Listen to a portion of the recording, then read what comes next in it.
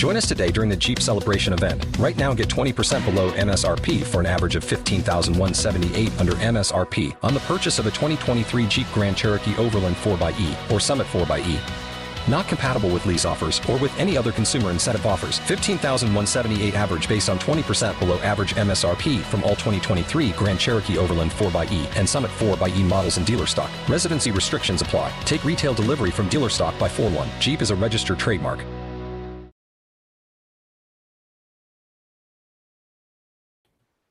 Greetings, everyone. It's not the midweek war. If you notice, I didn't do an episode on Impact this week because I was going to see a play. There was a bunch of things in the air. Plus, I knew Slammiversary was this weekend, so I figured I would watch the Impact episode, and then for shits and giggles, I'd watch Slammiversary. And, well, I'm not going to talk about the Impact episode because, honestly, it was a bullshit filler episode. Nothing really too good about it. It was the last episode from India. It was basically a house show. But I watched Slammiversary today. Now, I have to point out I wasn't expecting much from Slammiversary. They surprised me by delivering a really fun pay-per-view. All right, I'll break this down match by match because, there was a lot of really good stuff in here. The first match was a four-way tag team match for the Tag Team Championships. You had LAX, you had Laredo Kid and Garza Jr. Sorry, I'm just bringing up my notes at the same time here. You have El Hijo del Fantasma, who you may know as King Cuerno, and Drago, who you may know as Drago, against Marufuji and Ishimori. I didn't hear their names enough to really get them down. But holy crap, what a way to start. I mean, it reminded me of TNA pay-per-views of old where they just started off with the crazy-ass matchups that's going to get everyone's butts out the seat. It was really, really a lot of fun. Everyone was on point. There were high spots galore. It was a really good time. I mean, LAX retained, which, should have been expected pretty much. Diamante even got some big high spots in against some of the other luchadors. It looked like she might have hurt her knee during one of the spots, but it was still a really, really fun match. Huge opening for the card. Definitely did not expect it, and I was really, really pleasantly surprised. I mean, I guess with some of the people involved, I shouldn't have been too shocked, but they all brought it. It was a good start. And I was like, okay, at this point, I kind of thought, okay, maybe this is the best match that's gonna be on the card. I might have been wrong. I don't even know what my favorite match on the card was yet. The next match we had, again, was not expecting much from this. It was Eli Drake and Chris Adonis against Moose and NFL running back Deangelo Williams. You may know him from the Steelers, from Carolina Panthers. Again, TNA does not have a successful track record with having football players in tag team matches. Pac-Man Jones, anyone. But I have Deangelo Williams. Bravo, sir. Bravo. He kicked ass. I mean, he didn't sell as much, getting beat down as much I would have liked, but it was a showcase match. He did a standing moonsault. He was really, really good. Honestly, I think he wrestled a little bit better than Moose. That's a possibility. It ended with the only thing that there was one kind of little botchy thing at the end. Deangelo Williams, the big high spot was he was going to frog splash. I think it was Eli Drake through a table, and he hit the frog splash, but kind of missed the table, which was a little funny. But they got the win. It was a really fun match. I'm like, okay, All right, Slammiversary, you're 2 for 2 now. Let's see where this goes. Now this next match is weird. It was a strap match between EC3 and James Storm. It was a fine match. Nothing really wrong with it, except the finish was very, very weird. I don't really know if this is a work, if something seriously happened. I don't think it's something seriously happened because basically EC3 planted James Storm's head into the ring post. And Storm hit a last call super kick and then was going for a second one and kind of fainted. And it looked serious for a second. And then EC3 delivered like an angel's wings or like an elevated pedigree. I'm like, okay, everything's got to be okay. They wouldn't have done that if it was something super serious. But it was still a weird finish. I don't know if this is the end of James Storm in TNA. It might just be the continuation of their story. But it was a weird way to go for this match. But all right, and before I get to this match, I need to talk about the commentary. As you guys know, Jeremy Borash and Josh Mathews they had a match at Slammiversary, which we'll talk about in a few minutes. So they weren't on commentary, and on commentary tonight were Don West and Robert Flores, and I think they overall helped my enjoyment of the pay-per-view because it was such a fresh perspective on the world of TNA, and it was nice to watch an entire TNA programming without arguing and bickering. It was really pleasant to hear that, and I mean, as you guys know, commentary can help or kill a wrestling promotion, and honestly, I think the commentary really helped the show tonight. Not to say that the show was bad. The show was actually really good. Not perfect. I'll get to some of the low points in a few minutes. But yeah, it was really, really solid pay-per-view. So we go into the Joseph Park and Jeremy Borash versus Josh Mathews and Scott Steiner match. As you would expect, I didn't think that much of this match. But it kind of turned out to be an amazing love letter to the ridiculousness of TNA. They final deletioned it. I'm gonna say it. That's basically what they did. Like there was a little bit of in-ring stuff. Then there was some weird, like when Scott Steiner came, like there were some funny parts where Josh Mathews was wrestling Joseph Park and he couldn't like flip him over, like his strikes had no effect. And then when Scott Steiner came into the ring, they all fought to the back. And this is where shit got really weird. Basically, Joseph Park and Jeremy Borash were trying to run away. So Scott Steiner and JB and Mathews are chasing after them. Scott Steiner finds a golf cart and tells Josh to get in, says he's going to run their fat asses over, and chases after them with a golf cart. I think they get out of the golf cart, and the guy with the truck from the final deletion, I'm pretty sure that was him, I'm not positive. He stops and goes to give Scott Steiner a high five. Steiner pulls him out of the truck, and then they're chasing the guys with the truck. It's a really weird thing.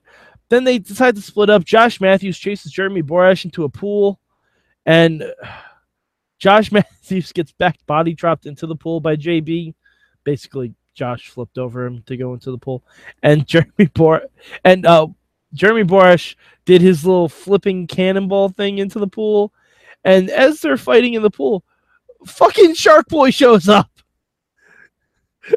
Fucking Shark Boy. Goddamn real life Shark Boy in a pool with fake Jaws music shows up and goes after Josh Mathews. Honestly, I swear to you, I'm not making this up. This is not two truths and a lie. This really happened.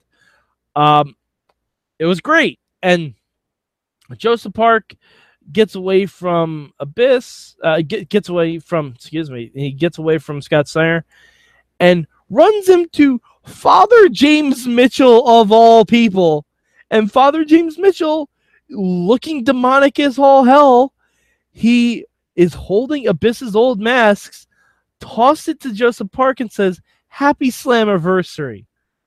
It's fantastic. So eventually Scott Steiner and Josh Mathews chase Jeremy Borash back to the ring. They take turns putting on a Steiner recliner. Shark Boy comes down to the ring to try to help JB and gets tossed aside. And then the real Abyss comes out. It's fantastic with James Mitchell.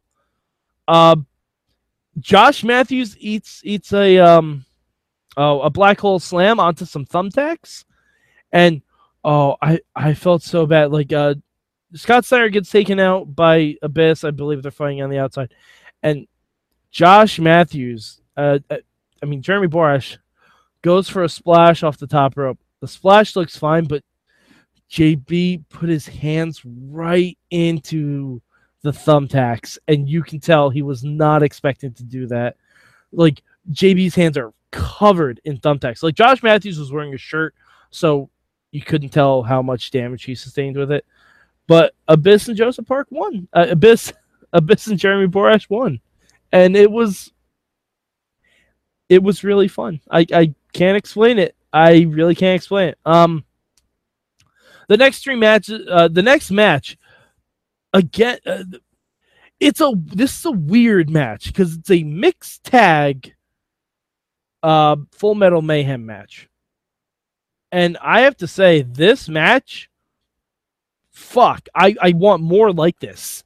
Because it's Alicia and Eddie Edwards, Alicia, better known as Nevaeh, on the indie scene, against Angelina Love and Davey Richards. They beat the shit out of each other. Like, all four of them. Just, like, you had Angelina Love going after Davey, you had Alicia going after Eddie. Strike that, reverse it. But Angelina Love going after Eddie, Alicia going after Davey, vice versa.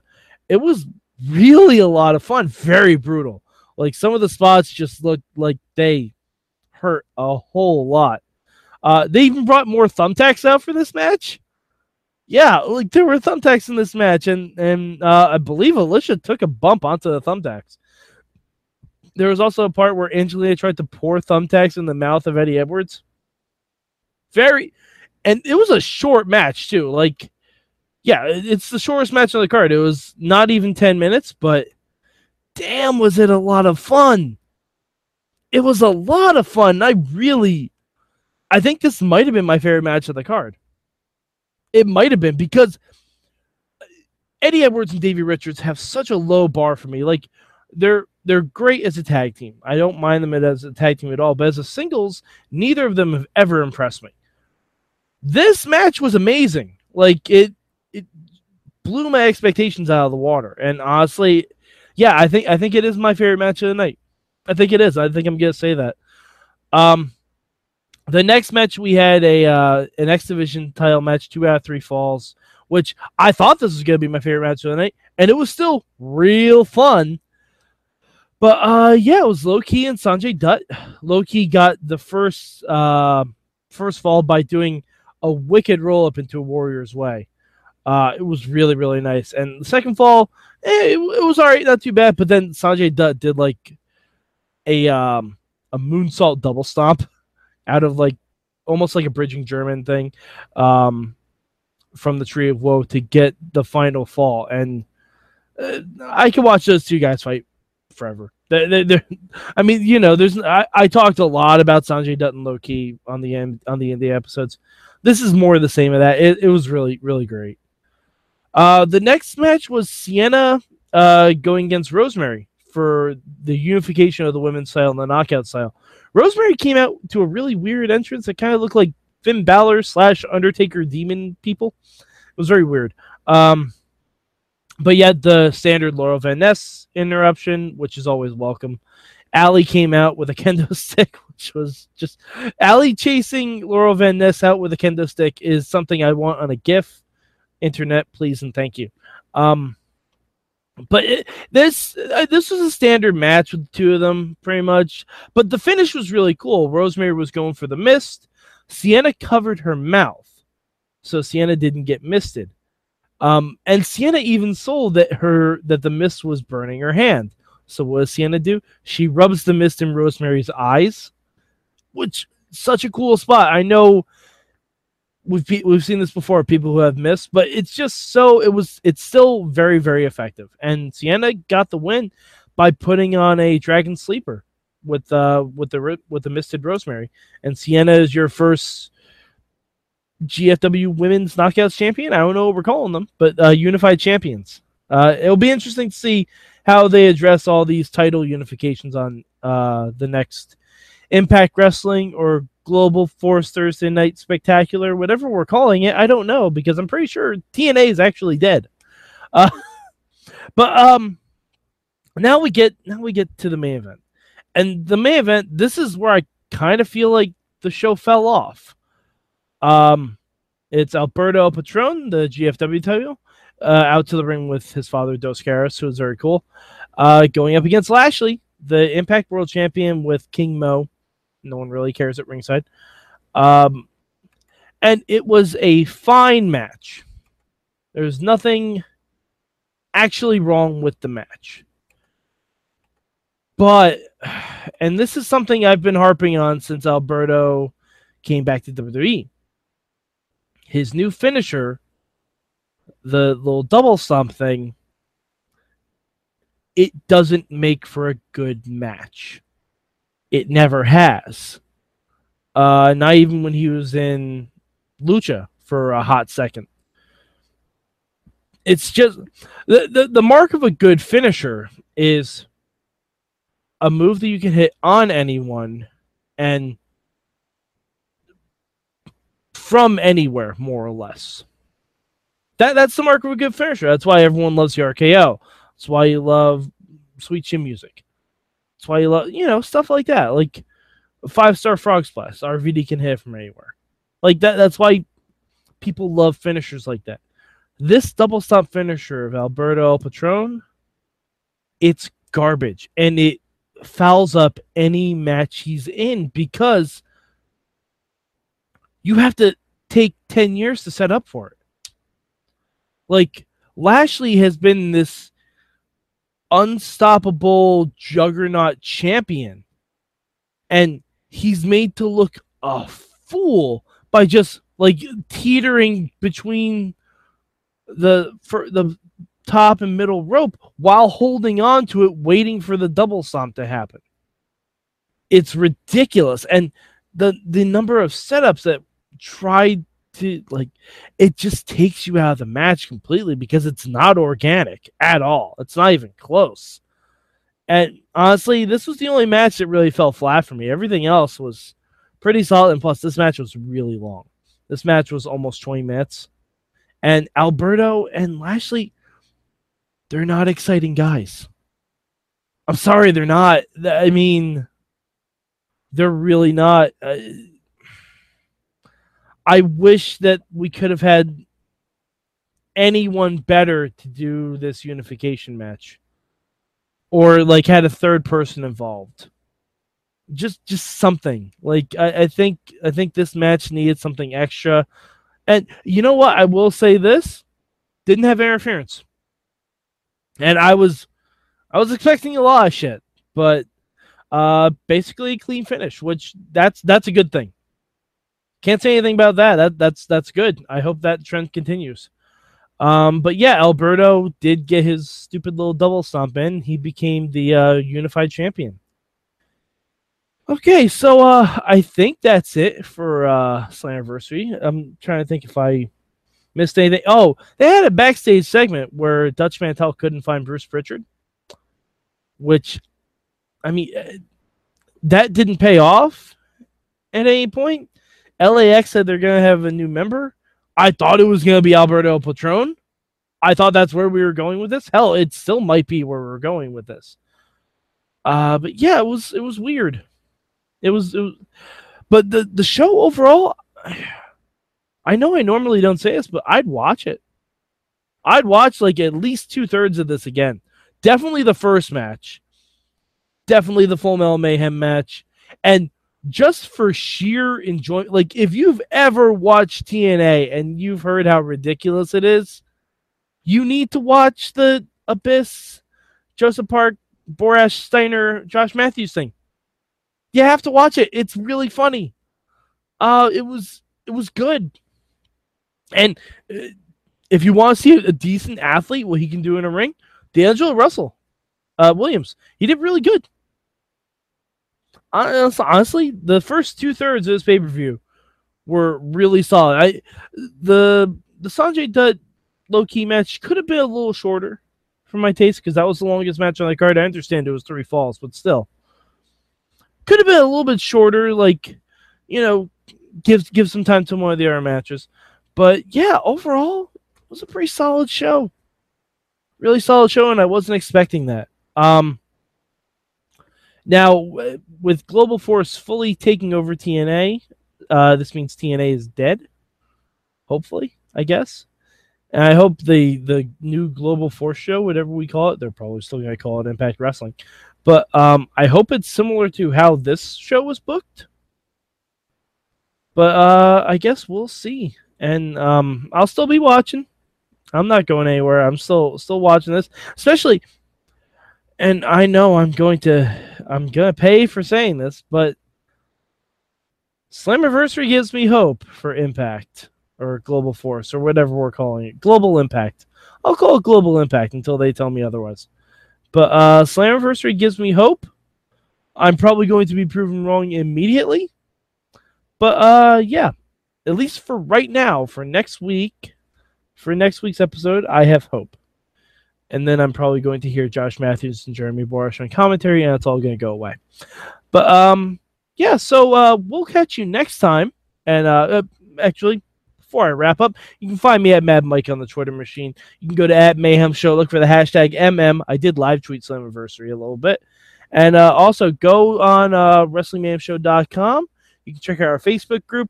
We do a live show every Tuesday night, around about 10 o'clock, roughly when SmackDown ends on the West Coast. And it should be interesting because we're probably going to have some sort of crazy 4th of July stuff because free agent John Cena is coming back. So, yeah, we'll catch you next time. We're talking about Impact on the Midweek War.